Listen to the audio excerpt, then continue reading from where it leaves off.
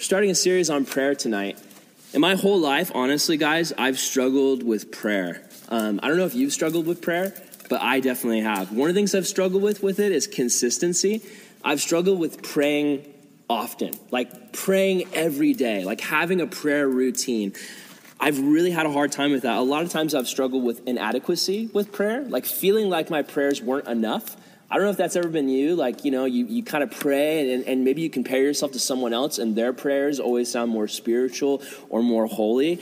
I've struggled with that. I've struggled with guilt of feeling like I haven't done like my Christian duty to pray. I don't know if you guys have ever felt like that, but I've definitely had times where I felt like, man, I should be praying more. And the fact that I'm not praying, it's stressing me out because Jesus died so that I could have a relationship with him. And I'm not even taking advantage of that. I don't know if you guys are with me on this. So I thought I'd do a series on something not where I feel like I'm an expert on, but I wanted to do a series on something I actually struggle with because I want to grow in this area. And I know that when I study the Bible about certain things, it helps me grow. And I'd like you guys to grow with me. So this isn't going to be a series of kind of, me as your pastor saying, hey, I'm an expert on prayer. Let me tell you everything I know about prayer.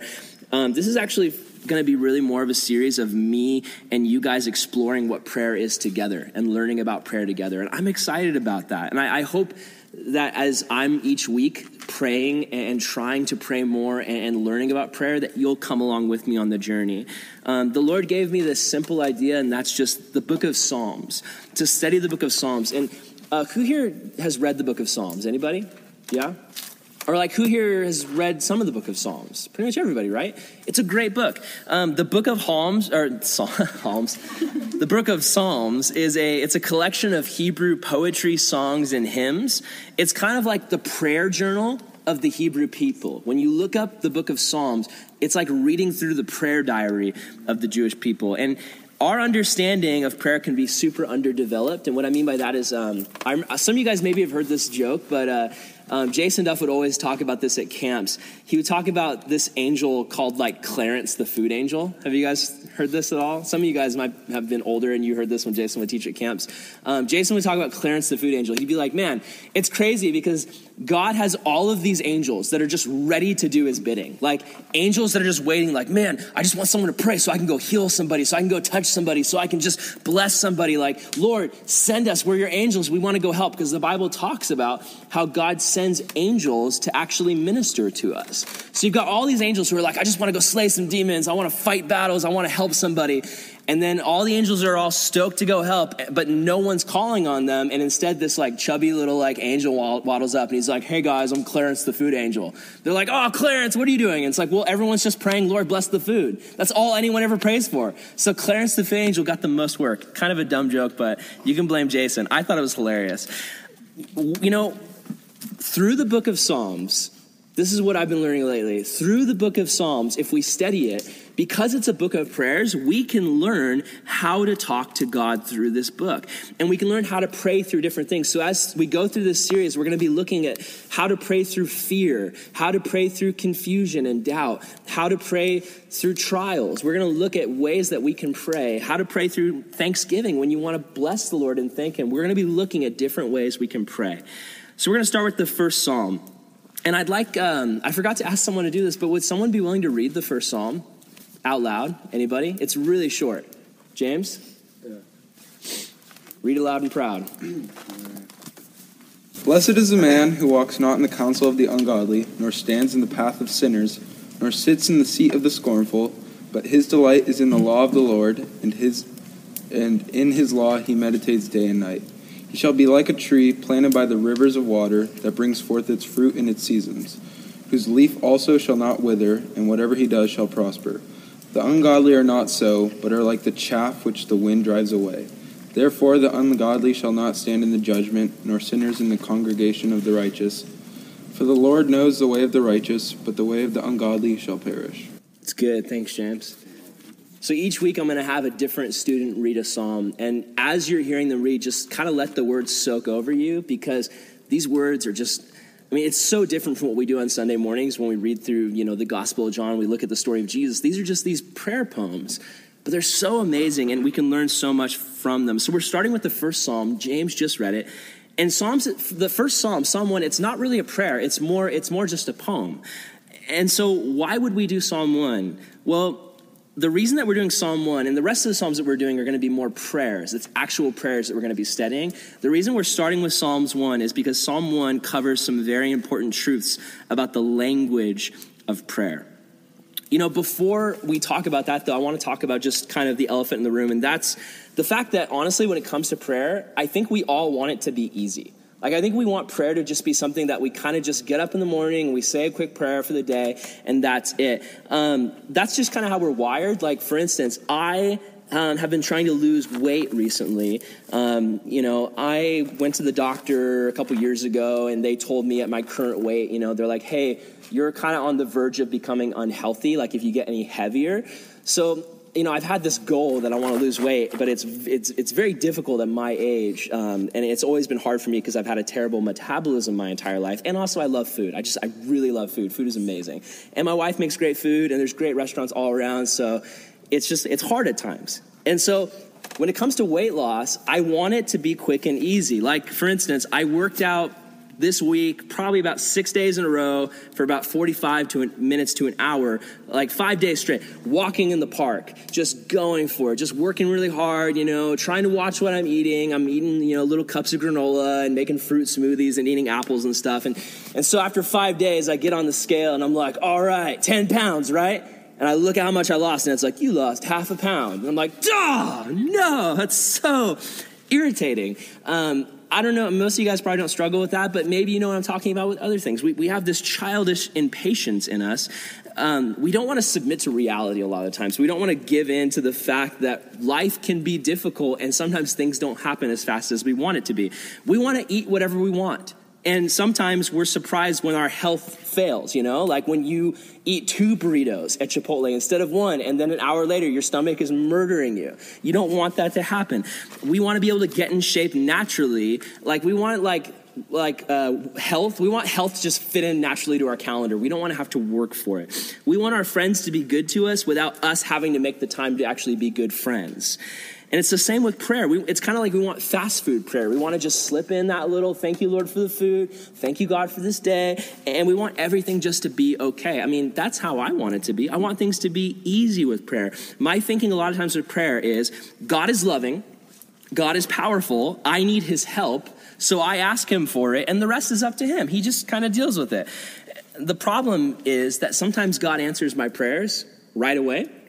But a lot of times he doesn't answer them right away. I don't know if you're there with me, but a lot of times I pray, and it's like, God, I've been praying about this thing for a year or 2 years or 3 years or 4 years, and it hasn't happened yet. What's up with that, God? Sometimes God doesn't answer your prayer right away, and he doesn't even give you a reason why, and you're just left there having to wait. It can be so frustrating. So if you're like me, sometimes you give up. Sometimes when it comes to prayer, you've been praying for something and you feel like, man, I've been praying for this for 2 weeks. I'm just going to give up. Honestly, before I met Brooklyn, I was like, man, I'm 17 years old and I'm not married yet, so it's never going to happen. So I'm just going to give up. Before I met Brooklyn, I had pretty much thought I was going to live in a cave as an old man, single, and die. But the Lord had different plans for me. Guys, if we just give up, we miss out on what God has for us. God is constantly calling us to pray. He's inviting us into relationship with him to pray. Let's look at verse 1. Look at verse 1. So good. Blessed is the man. The word blessed, it means happy. It means joyful. It's like you're blessed to the point where God's good grace in your life is just waiting around the corner. It's waiting to be scooped up in your hands. But there's some catches to this. It doesn't just say, hey, blessed is the man. He's talking about some conditions. He's talking about some things that make a person blessed. And there's a couple of things he's telling us to avoid here. He says, 1, blessed is the man who walks not in the counsel of the ungodly. Now, the counsel of the ungodly, that's talking about hanging out with people who give you bad counsel or bad advice. People who advise you not to make steps towards Jesus, but to walk away from him. Have you guys ever been trying to text a guy or a girl, and you've got 5 of your friends crowded around the phone, trying to tell you what to text? This guy. Yeah, and they're just like, oh, send her that, man. Send her that. How many of you guys have ever been steered wrong by one of your friends? Anybody? They told you to text something and it was just the worst thing. It was like, man, now she didn't hate me. Like, she didn't like me, but she definitely didn't hate me, but now she hates me. Thanks a lot. You know, I had a friend before cell phones were a thing, before we had to worry about that. I got some bad advice from a friend named Jeremy. I remember one time Jeremy, and this guy, you know, I'm a freshman. Jeremy's like a sophomore. So obviously he's so cool, you know? And I'm just like, man, this sophomore knows what he's talking about. I just remember Jeremy was kind of a ladies' man, or at least he thought he was. He was the kind of guy who just like bathed in Axe, like 24/7, just bathed in it.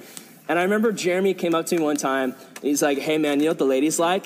And then he licked his finger, and he like slicked back his eyebrows.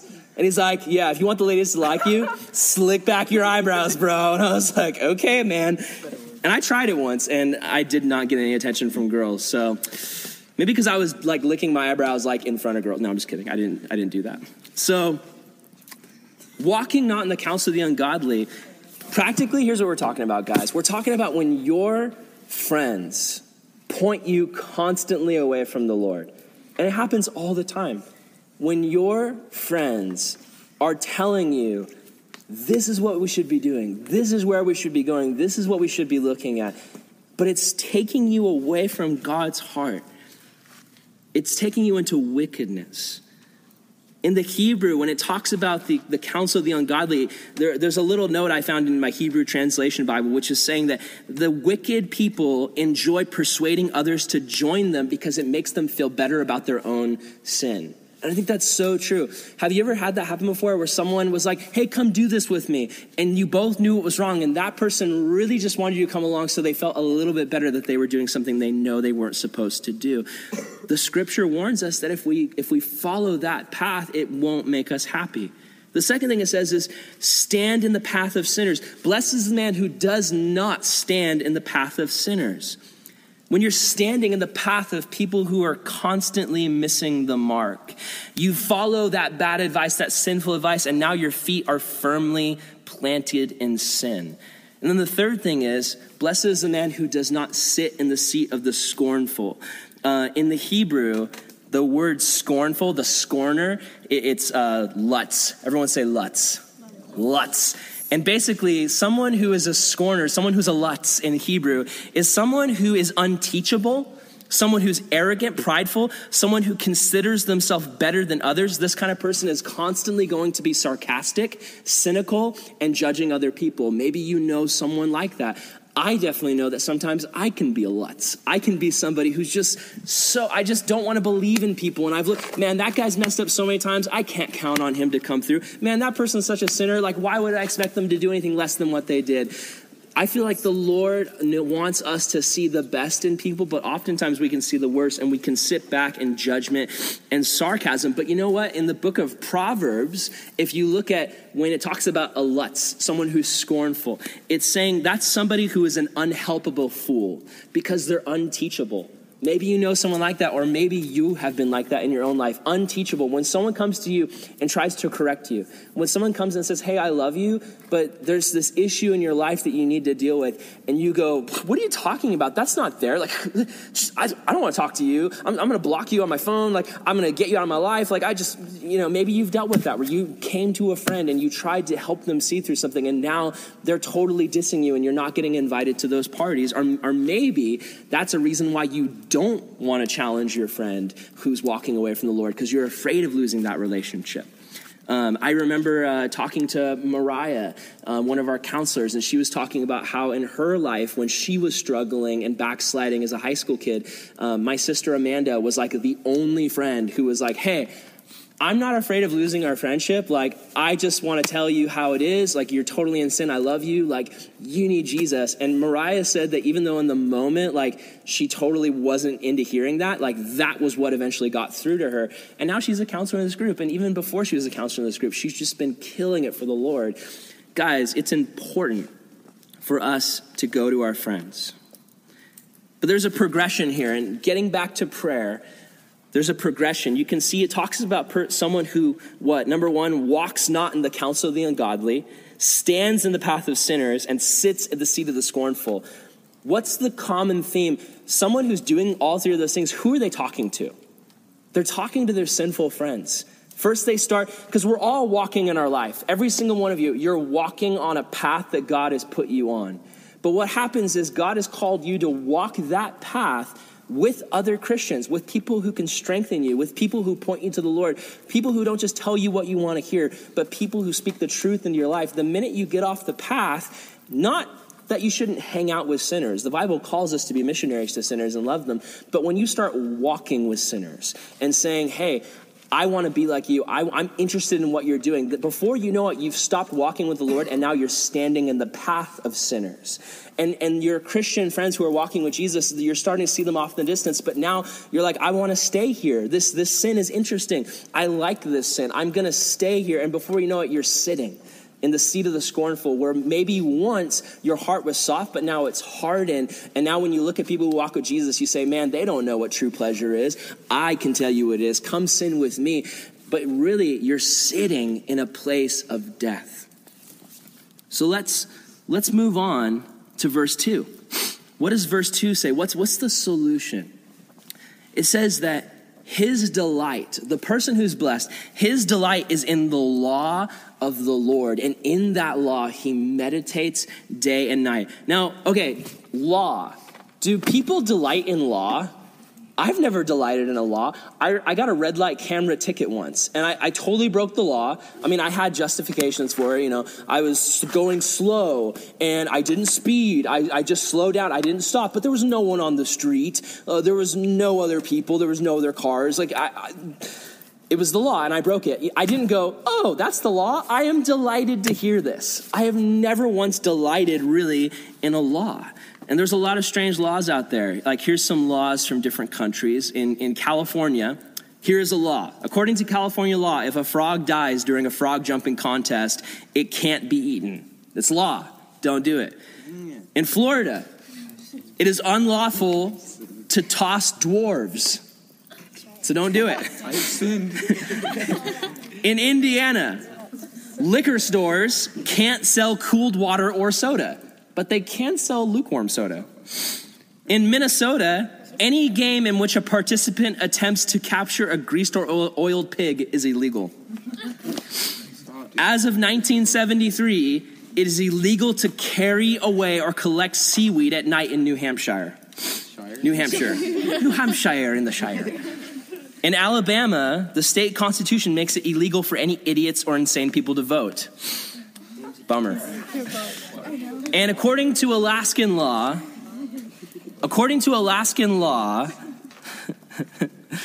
you cannot give beer to a moose. It's Alaskan law.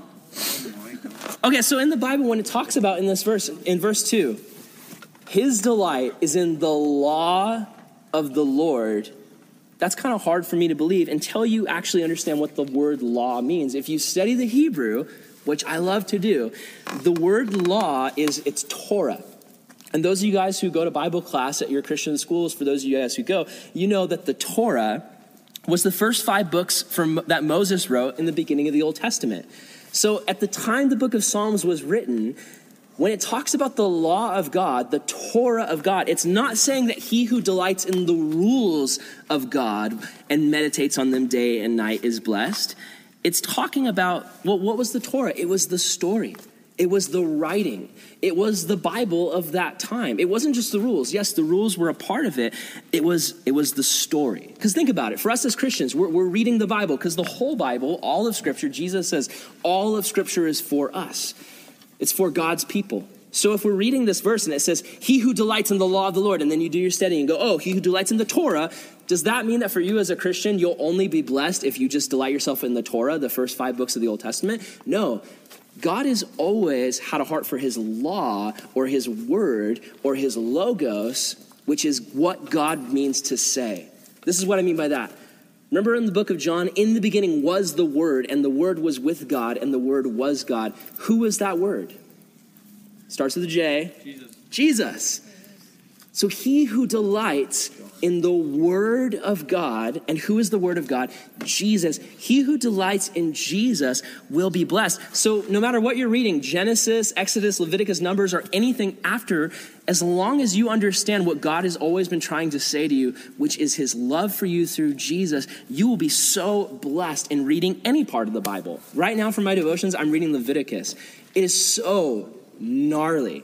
It is just like the craziest rules. And if I didn't have the context of Jesus, if I didn't understand that Jesus was coming to save us so that we didn't have to create these crazy rules about, there's one rule that I was reading the other day where it's like, if you have a scab, you can't come to church.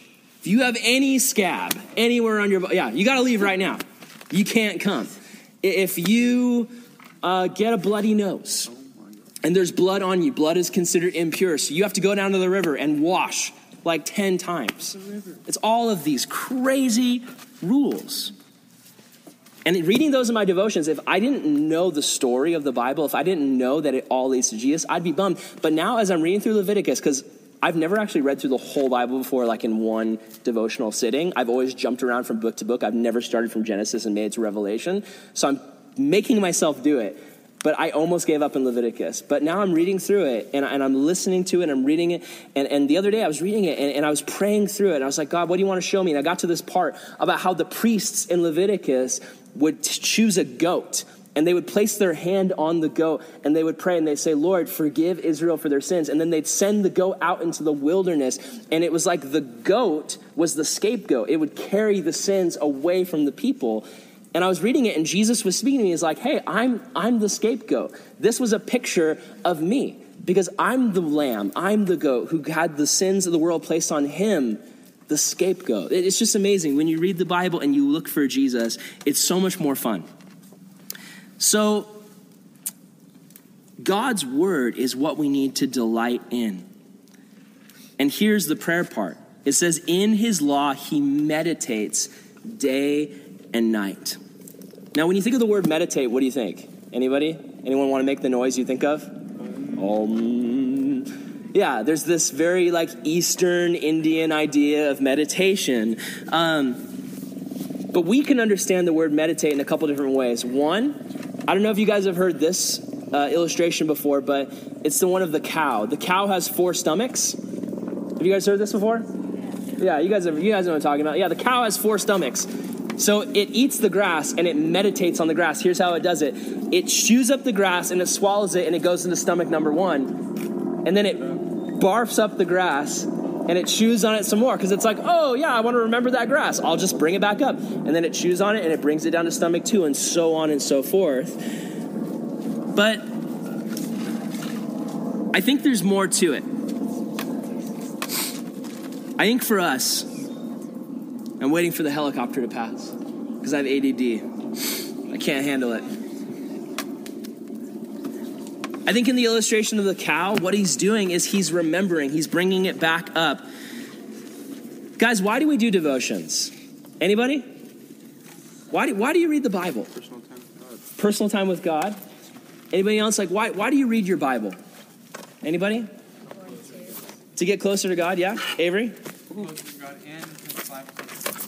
Because the Bible says read your Bible. The book Bible is not actually in the Bible. Oh my gosh. But it does say his word. Exactly. Yes, good. The word of God. So when we meditate on the word of God, what we're doing is we're reflecting on God's story. One of the worst things that I do is when my wife tells me a story and I don't pay attention. I don't know if this has ever happened to you, but when someone tells you a story and you're like, yeah, and they're like, what am I talking about? And you're like, the thing with the person at the lake with the dude and the houseboat. I don't know. And they're like, what are you talking about? I wasn't talking about any of that stuff. You're just making things up now. I have a problem sometimes where when someone's talking to me, I start thinking about something else and I totally space out. I think we can do this to God. I think God is constantly trying to talk to us, but are we listening? Are we listening to his story? This can be especially hard for those of you guys who go to a Christian school because you go to Bible class, which treats the Bible as academic. And so just like history class, you start memorizing all these dates and all of these people and all these places and all these facts. And then the test comes and immediately that stuff leaves your memory and you don't have it anymore. We need to read the Bible as the story of God. It says, delight in the law of the Lord. Do we thrill on the word of God? Do we thrill on it like we're watching an amazing movie? It talks about focusing day and night. That sounds hard, right? Like just meditating on the word of God day and night. Like, oh, what happened to Scotty? Oh yeah, he locked himself in his room and he's been reading the Bible like every hour for no, we don't do that. We don't do that. Guys, listen. Because I know there's some of you guys here who you struggle with praying. You struggle with spending time with the Lord. You struggle with reading your Bible. Guys, when you read verses like this where it says pray without ceasing and where it says read his word and meditate on it day and night, guys, you don't have to choose between living your life and reading the Bible. It's not about choosing between reading the Bible and praying and living your life. It's about reading the Bible and praying as you live your life. It's about incorporating time with God into your daily routine. It's about not getting down. Like, let's say you guys start a plan. You're like, I want to read my Bible every day. I'm going to wake up at this time and I'm going to read it. And then you miss it. And the enemy says, you're pathetic. You're a waste. You can't even follow the Lord. You can't even wake up at that time of the day to read your Bible. It's about not giving up. It's about saying, you know what? If I didn't read in the morning, I'm going to read at lunch or I'm going to pray later this evening. But it's about getting time in with the Lord. That word meditate, do you guys know what it means in Hebrew? It's very interesting. It's the word meditate in Hebrew that's used there. It's the sound of bears growling or doves cooing. Or like bears growling. Give me some bear growls. Wow, you guys suck at bear growling. Really good at doves, really bad at bears. So it's interesting. It's like, it's this meditation. It's this, okay, why do bears growl? Because did you guys know that bears don't growl that much? Like, you guys know in a movie where you hear a bear growl and it's like this crazy growl? Did you guys know that most times you hear a bear making a crazy growling noise? I actually watched this in a sound effects documentary recently. That sound we hear a lot of times in movies of bears, it's actually a combination. It's a little bit of bear, but it's been synthesized with a little bit of dog and then some lion. So it's like, that's not even a real bear noise. So when bears growl, it's just this kind of murmuring, or the doves cooing. What are they doing? They're communicating with one another. When bears growl at one another, it's not because they're angry. That's how they talk to one another. When doves coo at one another, they're communicating with one another. Guys, when the Lord asks you to meditate on his word, he's not just saying to think about it really hard. He's inviting you to pray. When God tells you to meditate on his word, he's inviting you to speak with him, because his word is the word he has for you. No matter where you're reading in the Bible, God wrote a love letter to you and he wants to speak it. Guys, I know I'm sick and I'm not super energetic tonight, but please just stay with me. I want to contrast something with you guys. I want to go to a story in 1 Kings. It's an Old Testament story. Who here knows the prophet Elijah? Yeah? One of my favorite Bible characters. So the prophet Elijah in 1 Kings chapter 18, he's living under the time of the rule of King Ahab. And King Ahab and his wife Jezebel have just been sinning all over the place, sacrificing to idols, doing crazy sexual sacrifices in the temple, sacrificing children, just terrible things. And so God has punished Israel with 3 years of no rain. And now you have crops dying, famine across the land, animals are dying because they don't have food. So everyone's suffering because the king and his wife are setting such a bad example.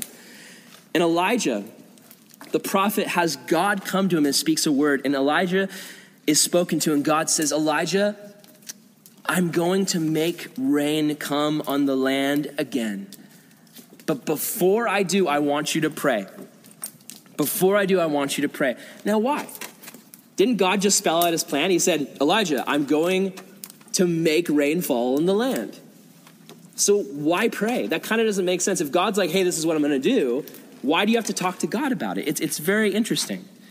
Look at 1 Kings chapter 18. You can just listen with me, or you can turn there if you want, but I'm in verse 42 through 46. Elijah climbed to the top of Mount Carmel, bowed deeply in prayer, his face between his knees. Then he said to his young servant, "On your feet now, look towards the sea." And he went and looked and reported back, and the servant said, "I don't see anything, sir." And he said, "Keep looking, 7 times if necessary." And sure enough, the 7th time he said, "Oh yes, a cloud, but very small, no bigger than someone's hand, rising out of the sea, sir." "Quickly then, on your way, tell King Ahab, saddle up and get down from the mountain before the rain stops you." And then things happened very quick. The sky grew black with wind-driven clouds, and then huge cloudbursts of rain, with Ahab hightailing it in his chariot for Jezreel. And God strengthened Elijah mightily, putting on his robe and tying it around his waist. Elijah ran in front of Ahab's chariot until they reached Jezreel. Now, if you missed it, I'll recap the story for you. This is a great example of how prayer works. God is going to come through. He says it. He says, "Hey, this is what I'm going to do. Elijah, this is what I'm going to do." And he insists on involving Elijah in prayer. He doesn't just say, "Elijah, this is what I'm going to do, so stand back." He says, "Elijah, this is what I'm going to do, but I want you to pray." It's so interesting. You know, St. Augustine said this: "Without God, we cannot. Without us, he will not." And what that doesn't mean is that we make things happen. It doesn't mean that God's like, "Oh, I can't without you." No, listen, God, without us, we can't do anything. The thing is, though, that without us, God chooses not to do things sometimes. Why? Is he just playing some weird game with us? No, he loves us, and we're his children, and he's inviting us to be a part of what he's doing. It's not like he needs us, but he wants us. He wants us to experience. I mean, do you guys realize that we could literally just sit here, and if God wanted to do things this way, he could just possess every single person he wanted to be saved with the Holy Spirit, and they would just be like, "Oh, I'm saved now." And he could just build churches himself. He could feed the homeless himself. He could clothe people himself. He could just completely save the world himself. But he doesn't. Why? Because somewhere along this story, he decided that he wanted to partner with mankind. And I used to miss this all the time growing up. I used to think it was just kind of a coincidence. But if you go back to Genesis 1, what does God do?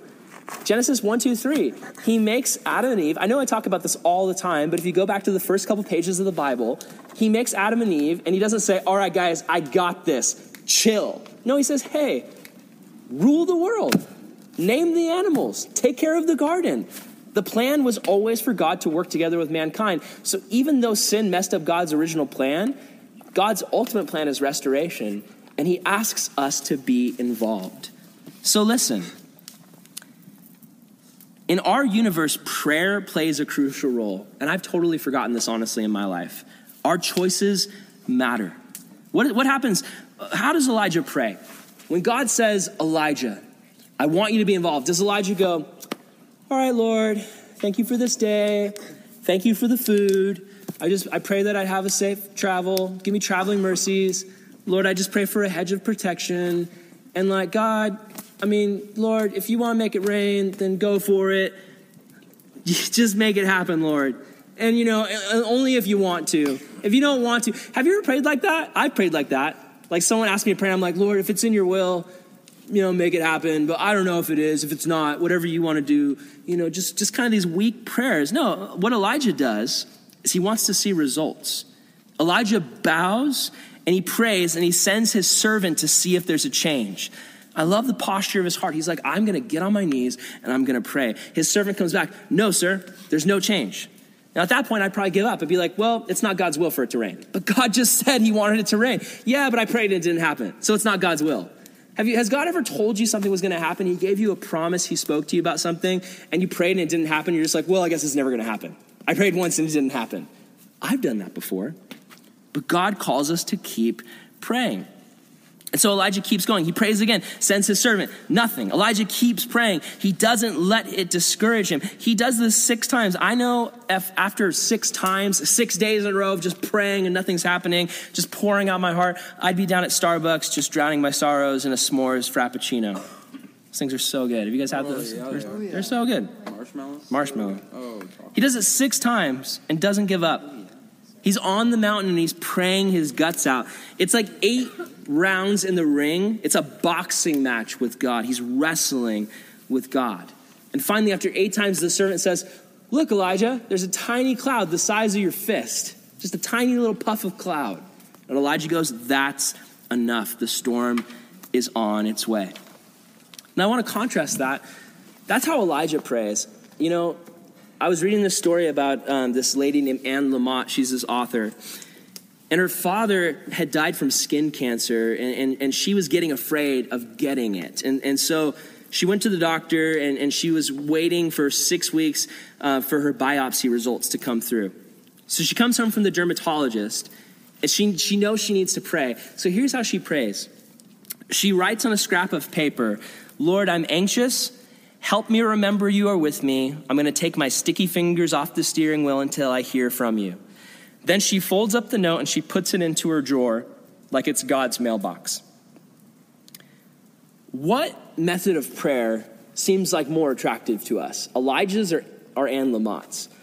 Honestly, to me, Anne Lamott's, because there's not a lot of commitment. It's just set it and forget it. Lord, here's what I want to happen. Make it happen. That's how I pray a lot of times. I just do one prayer. Like, Lord, seriously, there's been things I prayed for before, and then I forget about it for like 2 years. I'm not constantly praying for it. But here's the question I want to ask you. If you were dying from a disease, who would you want praying for you? Elijah or Anne Lamott? Would you want Elijah or Anne Lamott? Would you want the guy who's going to be just praying and praying on his knees? Or would you want the person who's just slipping the note in the drawer and saying, God, you do whatever you want? I would want Elijah. I would want somebody who is just praying, not giving up, continuing to fight for it. But it's tough. It's tough to pray. It's very tough to pray sometimes. I think I shared this a little bit the other week, so I'm sorry if this is a repeat, but it's just something that's really big on my heart lately. So, when I was 18, I was at Bible college, and I was in our fellowship hall, and I was talking to Trevor O'Keefe's brother, Casey. I was talking to him, and the Lord just put Ireland in my heart, and I was like, what does that mean? I started praying about it a little bit, and the Lord's like, one day you're going to go to Ireland and be a missionary. And so I started to pray about it. I did a lot. I started praying, every week I was praying for it. And then my church ended up doing a missions trip to Ireland, and Amanda went on it. And I thought me and Brooklyn were going to go on it because me and Brooklyn were dating at the time, and we were talking about Ireland, and we were just like, wow, maybe that's in our future. Maybe we're going to be missionaries. That sounds so cool. When's that going to happen? So when our church did a mission trip to Ireland, we thought, sweet, we're going to go. This is going to be amazing. And we saved up a little bit, but the Lord didn't open up the door. We couldn't get time off work, and we couldn't raise the money. So I was kind of like, that's weird, but I'm still supposed to go. And so I kept praying. But you know what? Honestly, after years and years and years, because it's been almost about 10 years now, it reached a point where I stopped praying about it. It was in the back of my mind. I was doing the Anne Lamott thing. I was just kind of putting it in the drawer and saying, all right, God, I'm done praying about this. I'm just going to trust that one day you'll make it happen. And that's kind of where I was. And the Lord spoke to me just in a crazy way recently. So as I was prepping for this message series, I realized that I need to pray more. Like the Lord just spoke to me and said, Aaron, just like back when these guys were in junior high and the Lord spoke to you about evangelism and you started doing evangelism first before the kids did because you had to set the example, with prayer you got to do the same thing. So I talked to the Lord and I'm like, what do you want me to do? And the Lord said, I want you to read your Bible for 10 minutes a day and pray for 10 minutes a day. And I read my Bible all the time. I pray, when I'm driving, I talk to the Lord. It's very sporadic, but I don't have consistency with it. I'm not disciplined in it. So the Lord told me, Aaron, I know even though you pray and read your Bible, I want you to be disciplined. I want you to set a time where you read your Bible for 10 minutes and you pray for 10 minutes. I was like, okay, Lord, I'll do that. So I've been doing that lately. So the other day, it was probably my 3rd day of doing this. And I put in my audio Bible, and I'm going through Leviticus, and it's just gnarly, guy with a British accent. And then on the 3rd day, the Lord came down from the mountain and smote the Hebrew children with the sword of fire. I'm just like, oh my gosh. And I'm listening to that, and it's crazy. So I listened to that for 10 minutes, and then I start praying, and I'm like, man, Lord, what was that? Like, this is crazy, and I'm walking, and I'm trying to get exercise. I'm just killing so many birds with one stone. I'm praying, I'm listening to my Bible, I'm walking, and all of a sudden, these homeless guys call out to me, and they're like, hey, man, you got some money? And honestly, I just wanted to walk past them. I wanted to pretend I didn't see them. I wanted to ignore them because I was like, I'm burning calories right now. I got my time with Jesus right now. Like, I don't want to talk to these homeless guys. And the Lord was like, no, this is what I want you to do. So I was like, oh, okay. So I went and I bought him a couple sandwiches from Jack in the Box from like the 99-cent menu. And I'm feeding these guys and I'm talking to them. And the Lord just like, there's this black guy wearing a green Guinness beer T-shirt, and the Lord just has me like zero in on him, like, this guy you need to talk to. So I start talking to this guy, and he's got this Irish accent. I'm like, what the heck? And I'm like, dude, where are you from? And he goes, oh, I'm from Cork, Ireland, lad. And I'm like, what the heck? Like, that's where I want to go. Like, that's it's actually this specific town. He's like, yeah, I've been there for 20 years, and then I ended up in Vista. What the heck? And I'm like, yeah, dude, what the heck? How do you go from Cork, Ireland? Like, I understand from going from Vista to Cork, Ireland, but anyway. So I'm like, that was weird. And you know what? He was a Christian, and even though he was kind of drunk and dropping F-bombs and stuff, like, the Holy Spirit was with him. And he gets up and he puts his hand on me and he starts praying for me. And it was just so weird because I'm used to getting prayed for from pastors and not like half-drunk homeless people. But I felt the Spirit of the Lord. Like, I was like, even though this guy's struggling and he's going through some stuff, like, God's trying to speak to me through this man. So I prayed for him, but then he prayed for me. And it was just this crazy thing where he was just like, Lord, show Aaron what you need to show him. And I was like, whoa, that's weird. And it's really weird. Like, I don't know if you've had those moments where you feel like the Holy Spirit's speaking to you, but I was like, man, God's speaking to me. So then I start praying about it some more. And I'm like, okay, God, like, that was weird. Like, do you want me to pray about Ireland again? It's been a couple years since I've really taken it seriously. So then the next day, I go over to 7-Eleven, and I see another homeless guy. He was actually with the first homeless guy the day before. It was the other homeless guy. And I didn't get his name. And I'm talking to him, and I go in and I buy him an energy bar. He wanted a burrito. He's like, hey, man, you want to get me one of those bomb burritos? And I'm like, I don't know what a bomb burrito is. He's like, oh, no, man, it's the bomb burrito. You got to get the bomb burrito. I'm like, okay. And I went in, I asked the lady, you know, the Indian lady who works at 7-Eleven. She's super nice. She, like, knows all you guys. No? Just say Indian. Well, she's, you know, anyway.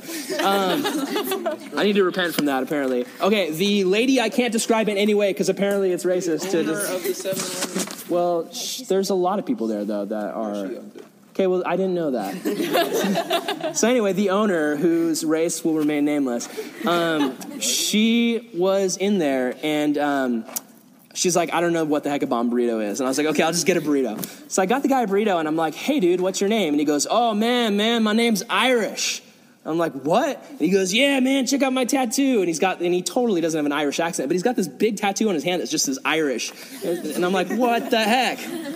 So then I'm like, okay, Lord, I mean, I still don't know if you want me to pray about this. Maybe like a sign, you know? And it's the next day, and I'm like, okay, Lord, if you really want me to pray about Ireland again, have someone today talk to me about Ireland. And, you know, or have me hear it somewhere, you know? And I even said, Lord, even if it pops up on TV somewhere. So I go through the day and no one talks about Ireland. I'm like, okay, it was just random coincidence that these two Irish homeless guys hang out together, and I happen to run into them. And then me and Brooklyn decide to watch TV, and we're like, okay, let's watch TV. And, you know, we put on a show, and we're just watching it. And it was so random. Halfway through the show, someone on the show started talking about Ireland. And we're like, what the heck? So I tell Brooklyn, and you know, throughout all this whole thing, this is what the Lord was saying to me. He wasn't saying, Aaron, you need to drop everything and move right now. That's not what he was saying. He wasn't saying, Aaron, you need to abandon the youth group and fly away on a plane tomorrow. That's not what he was saying. What the Lord was speaking to me is he's like, hey, man, this is something I put on your heart a long time ago, and you kind of gave up on it. Like, this is a dream, this is a vision, and I didn't want you just to put that in the drawer and leave it be. I wanted you to pray. I didn't want you to give up on this. I wanted you to give it your heart and your mind. You know, in the Bible, in Psalm 1, it talks about if we delight ourselves in God's word, if we delight ourselves in who he is, we're going to be blessed. And I realize that, you know, I've enjoyed studying the Bible to teach you guys, and I've even enjoyed studying the Bible on my own, but when it comes to prayer, I hadn't been delighting myself in it. Just spending time with God to talk about it. Just asking him, God, how do you want to direct me? How do you lead me? And in verse 3, it talks about when we do that, when we delight ourselves in God, it says, we'll be like a tree planted by the rivers of water and will bring forth fruit in its season. And that's what I was realizing. I was like, man, like the fruit God wants to do in me, whether it's going to Ireland one day or whether I'm supposed to do here, sometimes I want everything instant. I want to lose that weight right away. I want everything in my life to be perfect right away. I don't want any troubles. I just want everything great right away. And God says, I want you to not worry about everything being so instant. I want you to dig your roots deep down in me. And I just realized that, as your pastor, even though I'm definitely in the Bible every week, even though, honestly, I'm more passionate about Jesus than I've ever been in my entire life right now, I just feel like every day I'm waking up, I'm like, God, what do you want me to do? What's your vision? What's your mission? What's your purpose for me? But I realized in my own life, man, in my prayer life, I haven't been digging my roots deep down in the Lord. I haven't been just allowing myself to be planted by a river of his living water. Even though I had the word, I wasn't praying. And so that's where I'm at. I'm just being open and honest with you guys. Honestly, the past 3 or 4 days that I've been doing this, just praying, and just every day taking 10 minutes to pray, it's been game-changing. Not every day has been like, here's some amazing sign from the Lord, but just I felt so much more rooted than I normally am. I feel so much more a connection to God's life source. And it's amazing because when I get up in the morning or when I go on my break at work and I take that 10, 20-minute walk with the Lord, and I just pray and talk to him and listen to his word, it does something in my heart where it gets me excited about later on in the day talking to him. Whether I'm driving, whether I'm at home and I'm just looking at my wife and I'm like, oh, she's so beautiful. Instead of just going, oh, she's so beautiful, I go, man, thank you, Lord, that she's so beautiful. I'm going to go outside and trip out on how beautiful she is. Thank you for how amazing you are and giving me this amazing wife, Lord. I'll come out here in the backyard and I'll totally just trip out on how great the Lord is. It's amazing to be planted and rooted. And I'm bummed that I've been missing out on this lately. And so I just want to encourage you guys, pray. Pray. The language of prayer is simply just talking to God. It's not a Christian to-do list. It's not something that you have to check off to be a good person. That's what I heard my whole life. Read my Bible and pray every single day. And I thought that's what it meant to be a good Christian. And I lived in constant guilt because I knew I wasn't doing that. Guys, you're saved no matter what. As long as you put your faith in Jesus, you're saved. So don't worry about that. But don't miss out. Don't miss out. And you don't have to do what I do.